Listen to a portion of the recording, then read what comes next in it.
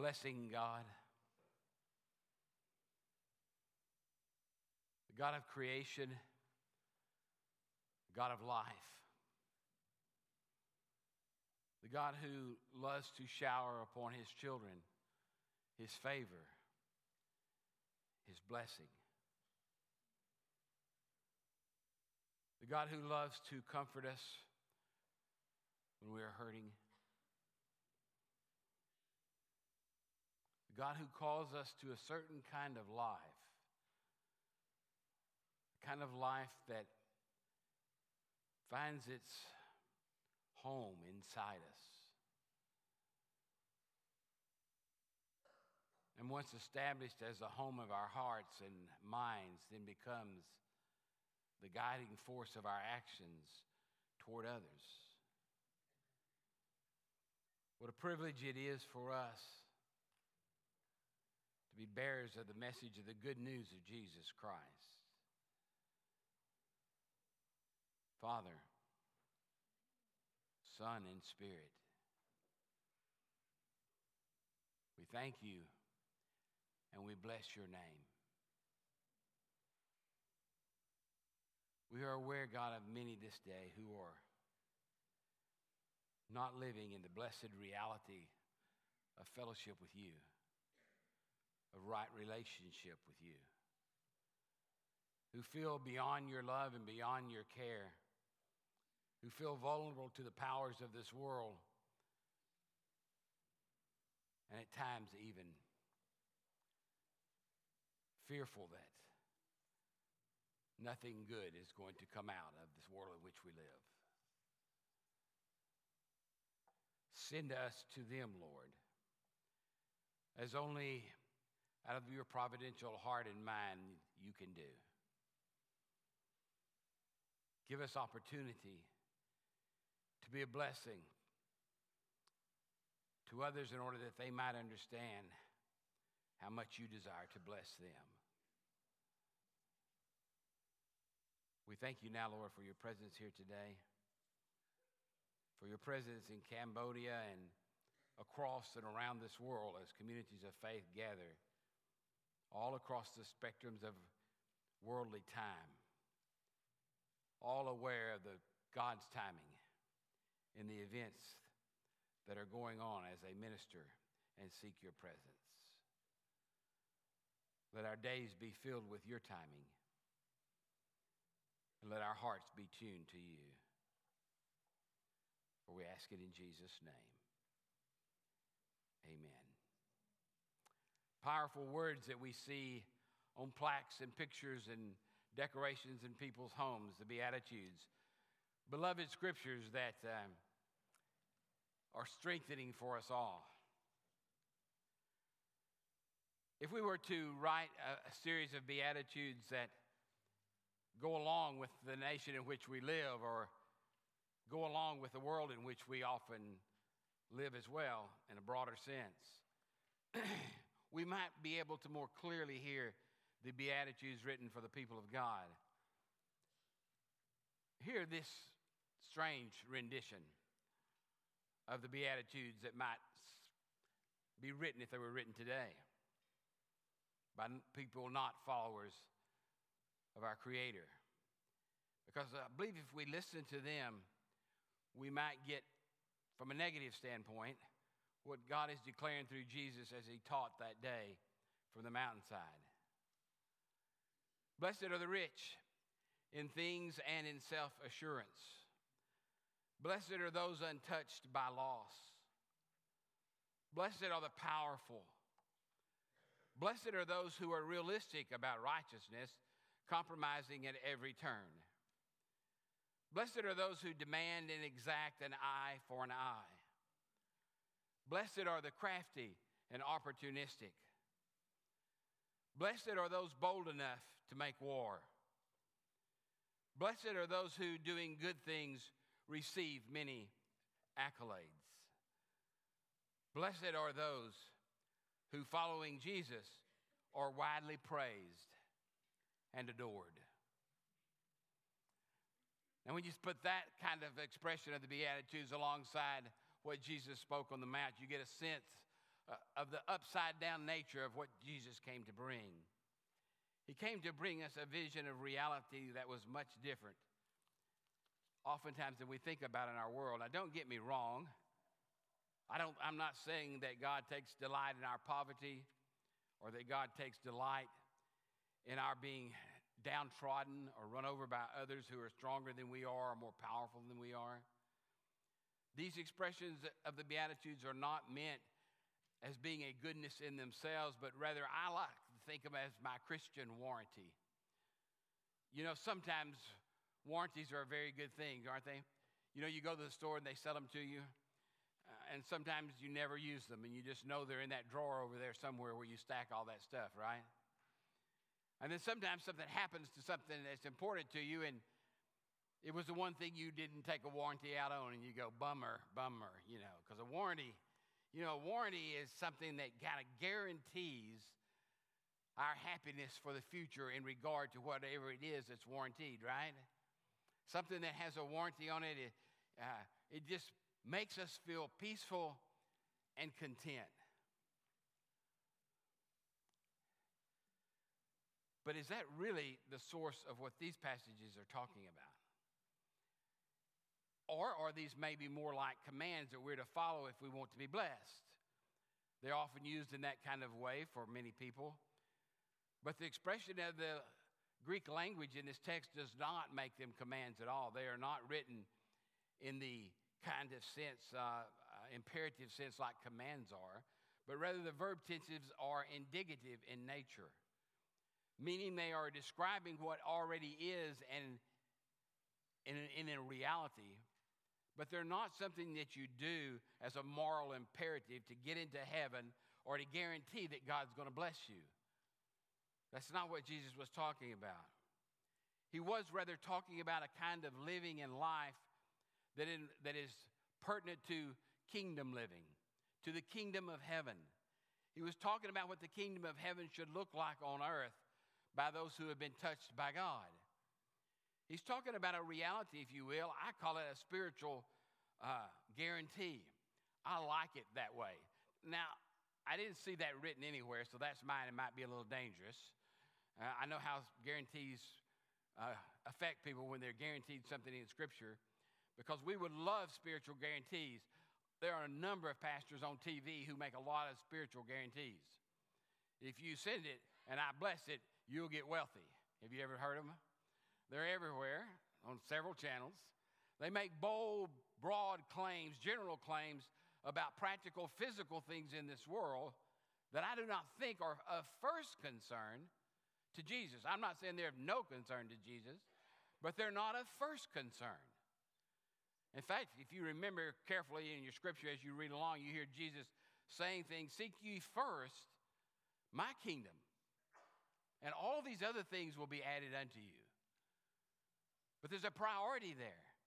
He elevates the seeking of God above that of getting the stuff of this world that we like and even that we need. And exactly from his lips, the cure for the anxieties of this world is seeking first the kingdom of God. This spiritual guarantee is real, however. Listen to it again. Blessed are the poor in spirit. Now, I'm glad Matthew put that spirit in there. Commentators have gone pretty wild with this in recent years, and they show God standing with those who are in poverty, and I do believe God stands with those who are in poverty, but I think they've kind of skewed the meaning of this text, because it says clearly, blessed are the poor in spirit. Actually, the reason they're blessed and theirs is the kingdom of God, because they realize, sometimes out of the poverty of human resources, their need for God. And when we are poor in spirit, we recognize that we cannot save ourselves. We recognize that we can't do one thing to make us better in God's sight. We begin to believe our need for God is real when we go into that prison in 2.5 weeks, 3 weeks now. I'm so very aware of people who are imprisoned by bars because of actions that they have done in their past. I'm so aware, in a kind of heavy way, that because of our penal system, that even though they find Christ And Christ should set them free from that guilt of the past and from what they did in the past, that they still will remain behind bars when we leave. And that causes me a kind of heaviness. I wish somehow that there was some way. I like thermometers, happy thermometers that you can just stick in somebody's ear and find out if they're happy, right?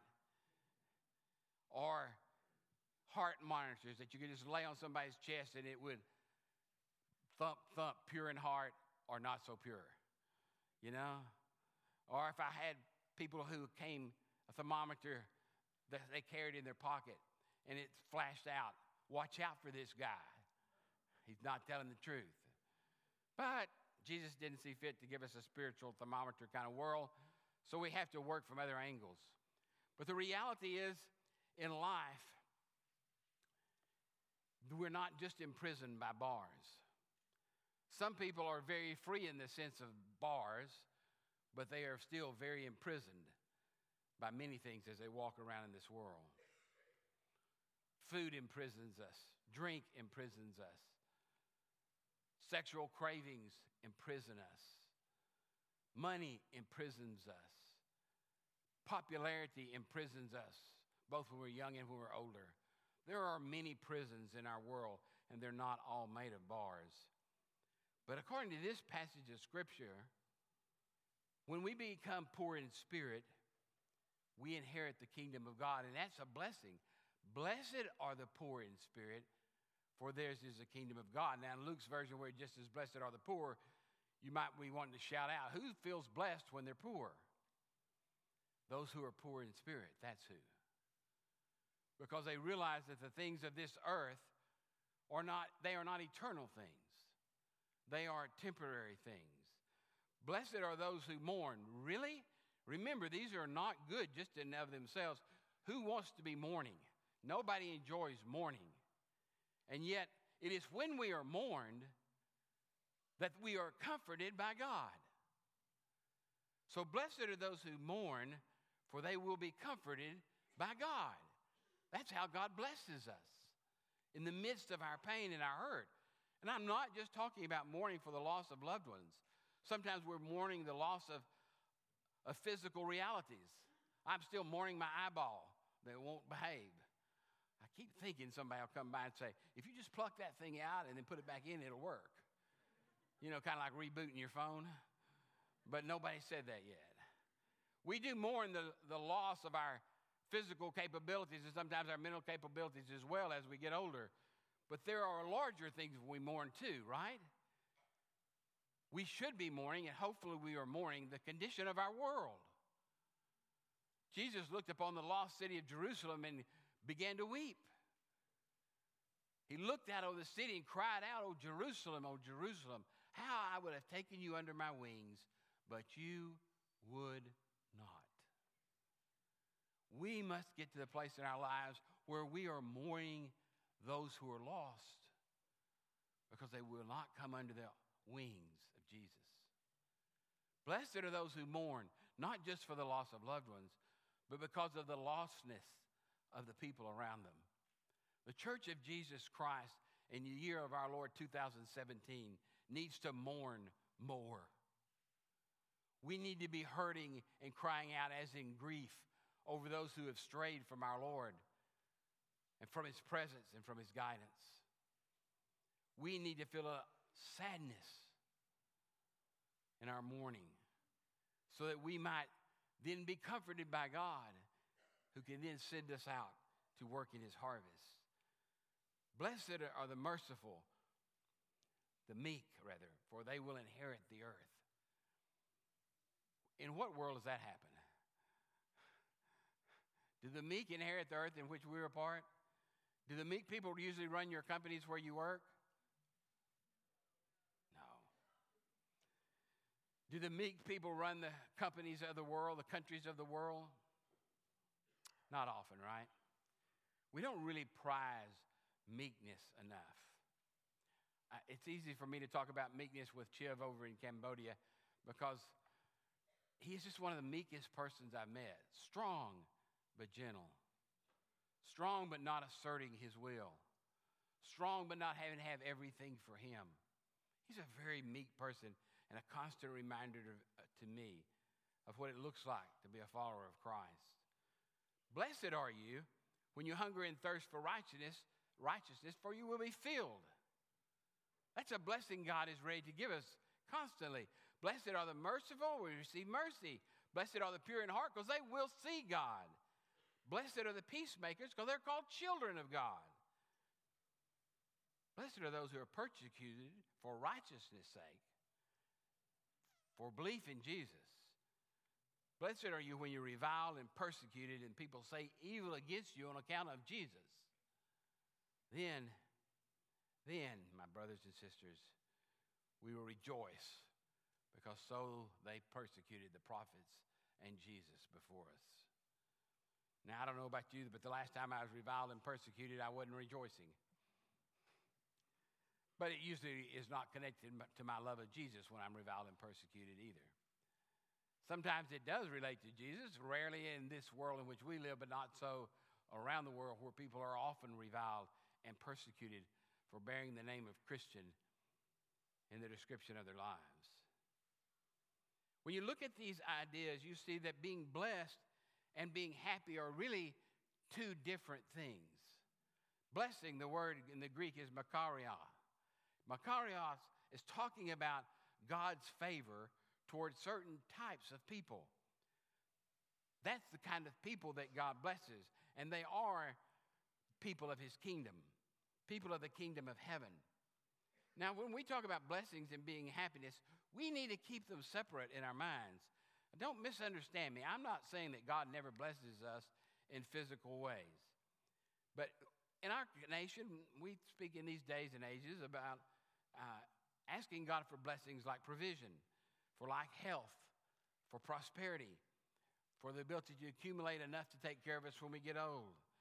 We talk about power, and we certainly talk about the blessing or the happiness of freedom. And we find ourselves often asking God to bless us in those ways. And I think God does bless us in those ways in particular times and moments, but it is not generally true to say that becoming Christian automatically ensures for yourself the blessings of this earth, does it? You could be living in South America in a poor village in the mountains where they scratch and scramble for a living. You could be living in a nation in Africa where loss of life is constant and consistent. You could be a Christian living in the Far East in a country where you're persecuted. You could be living in any number of places where, regardless of how much you love Jesus, the things that we are offering God to bless us with would not be available for God to give you. And we sometimes forget that living over here in this part of the world in which we live. But blessings that are spiritual guarantees are these that are listed here today at least. That you're blessed when you're searching for God because you know you need God. You're poor in spirit. You are guaranteed to be blessed. People oftentimes come and say things to me, people who are not believers, that, well, I've wanted to follow God, but I pray and nothing happens. I search for God in the scriptures and I don't understand and nothing happens. And they feel like that they really have not been able to make contact with God. And it's really hard to talk to them about that without hurting their feelings. Because sometimes they're trying to reach out and receive God on an intellectual basis or out of a physical need in their life. They're not reaching out to God because they understand their spiritual poverty. It's only when your heart knows that without Jesus, you're lost and nothing matters. It's from that place that God comes to you and answers every call. That's a guarantee. I've never met anyone that was open-heartedly searching for Jesus, ready to give themselves completely to Jesus, that Jesus didn't show up and meet their need. A lot of these beatitudes are that way. Who wants to hunger and thirst for anything, right?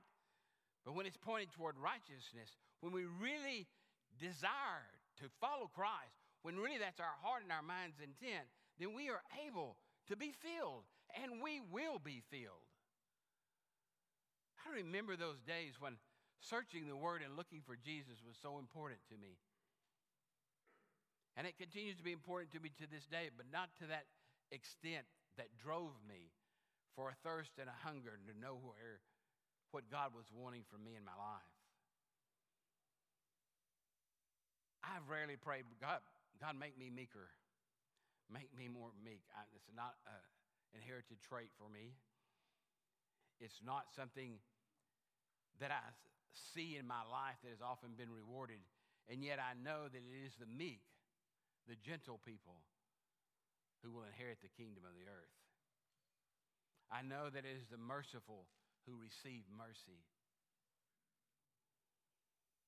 I believe it's a guarantee that those who have a pure heart, they'll see God. And I believe that being peacemakers is more important than being the world's policeman. Although sometimes it's required for us to police the world in order to be a peacemaker. I do believe that persecution, while very unpleasant and hard to take, is to be expected if you're living the Christian life to some degree. It's mild in our world compared to what it is in many places in our country, but still there are those who persecute you today. And the more you try to be blessed, the more you live closer to Jesus, the more you will be persecuted. Many Christians are not being very persecuted because they never speak out for Christ. You say, what do you mean? I mean, the next time you're at work and your supervisor or your boss, if you have one of those kind of creatures, is giving a hard time to somebody unfairly, that you, as a peacemaker, might walk up to the boss after the other employee is gone and say, you know, what you really did was not Christian. Then you'll experience persecution. Then you'll experience what it's like to cross over from the line of the world into the realm of the kingdom of God. Because you see, the kingdom of God is all about the reign of God. And when God's reign is foremost in our hearts and minds, and God's reign is foremost and in the most important thing we do day by day, then we will act upon that, and it will bring us a certain amount of persecution. Because you see, most of the world doesn't appreciate the things of Jesus. They sound strange to our ears because they're not the ways of the world in which we live. And you say, well, how, in what sense are we blessed? Well, let me just tell you the difference between I call them happy blessings. And some people, God help them, have interpreted the beatitudes to be read this way. Happy are you when such and such happens. A terrible translation. Very popular in recent years. I try to ignore every sermon idea that begins with that thought. Happy are you? Happy? I'm happy when I go to the dentist and I don't have a cavity. I'm happy every morning when I get up, and that's a blessing. You see, there's a difference. Happy is happy. Being blessed is something entirely different. Happiness is earthly bound. It has to do with our experience of everyday life, and it's important. I'm not saying being happy is not important.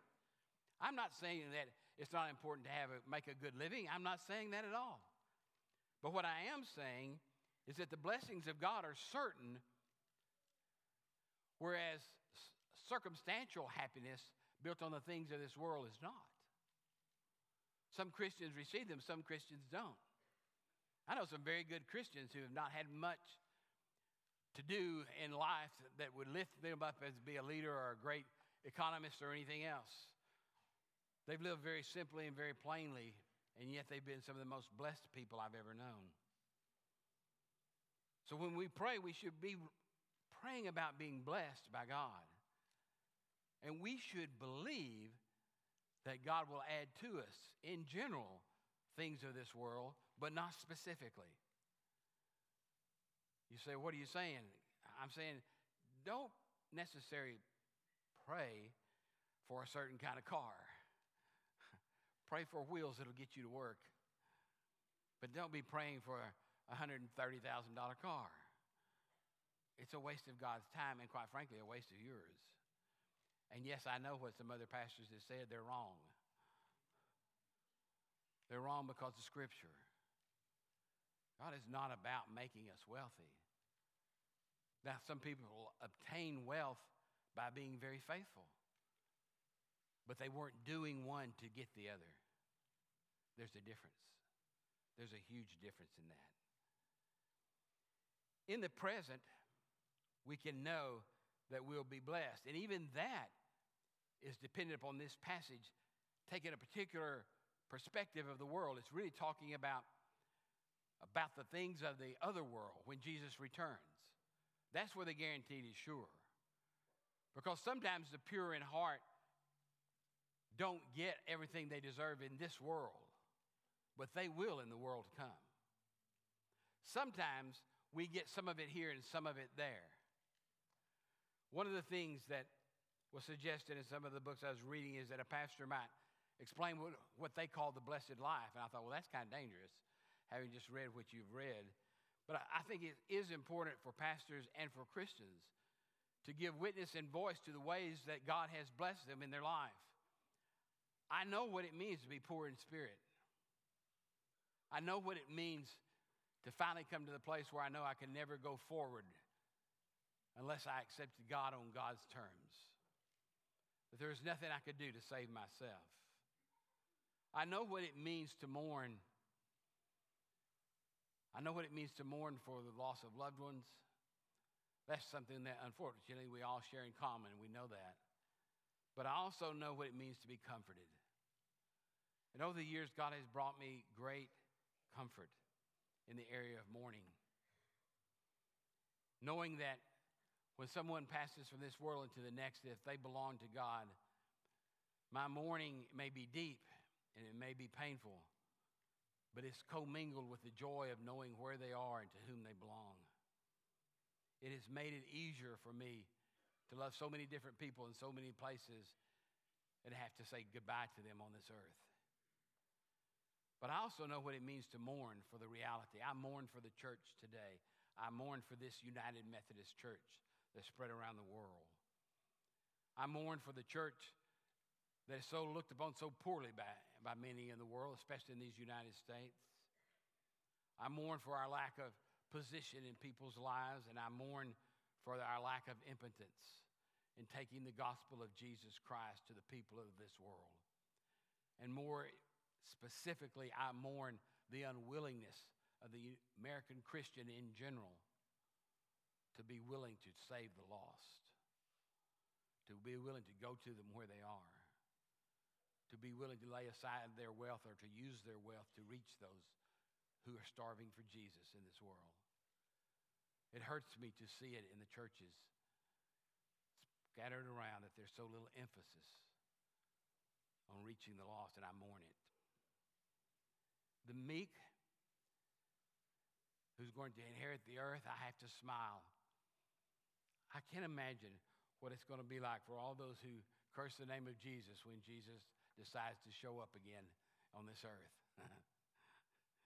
It's going to be wild. And the meek one will become the mighty warrior. And those who have been meek on earth and been trampled on earth will be his army. And they will inherit this world. I've experienced being filled.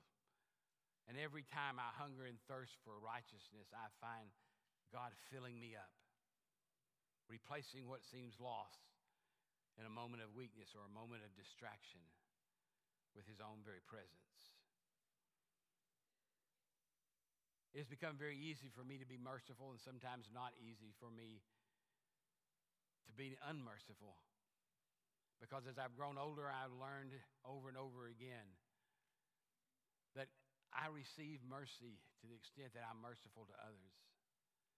And God is always ready to give me mercy, then I should always be ready to be merciful to others. That can be a real negative if you're negotiating a business. Because there are people out there who will just take advantage of you because you're being merciful, right?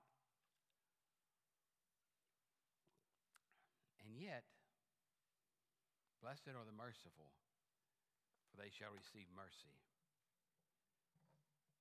You can go on and on with that list. And over, I get the sense that every time I'm a peacemaker, I feel like God's child.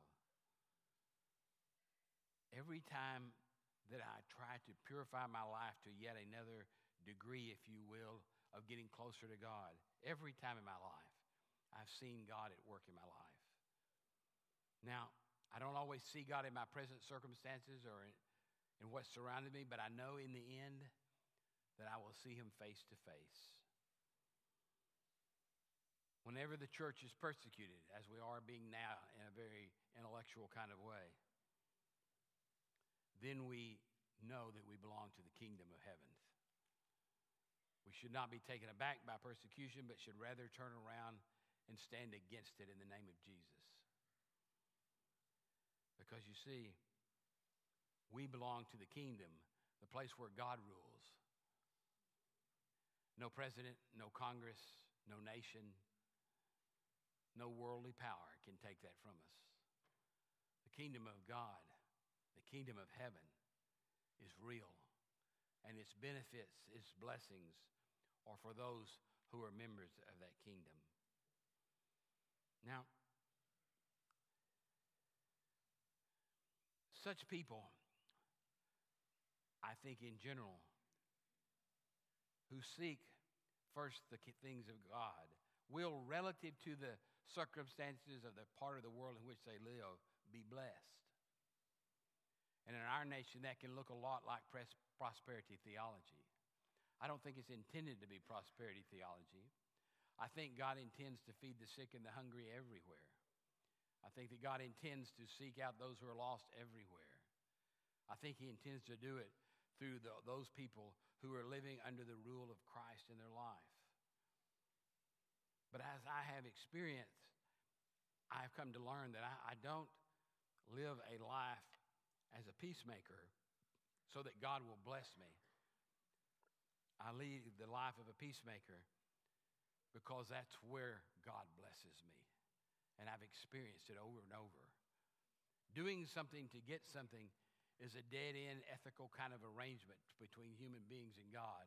And it's just not the way God does this thing. Because God knows when we're trying to barter God.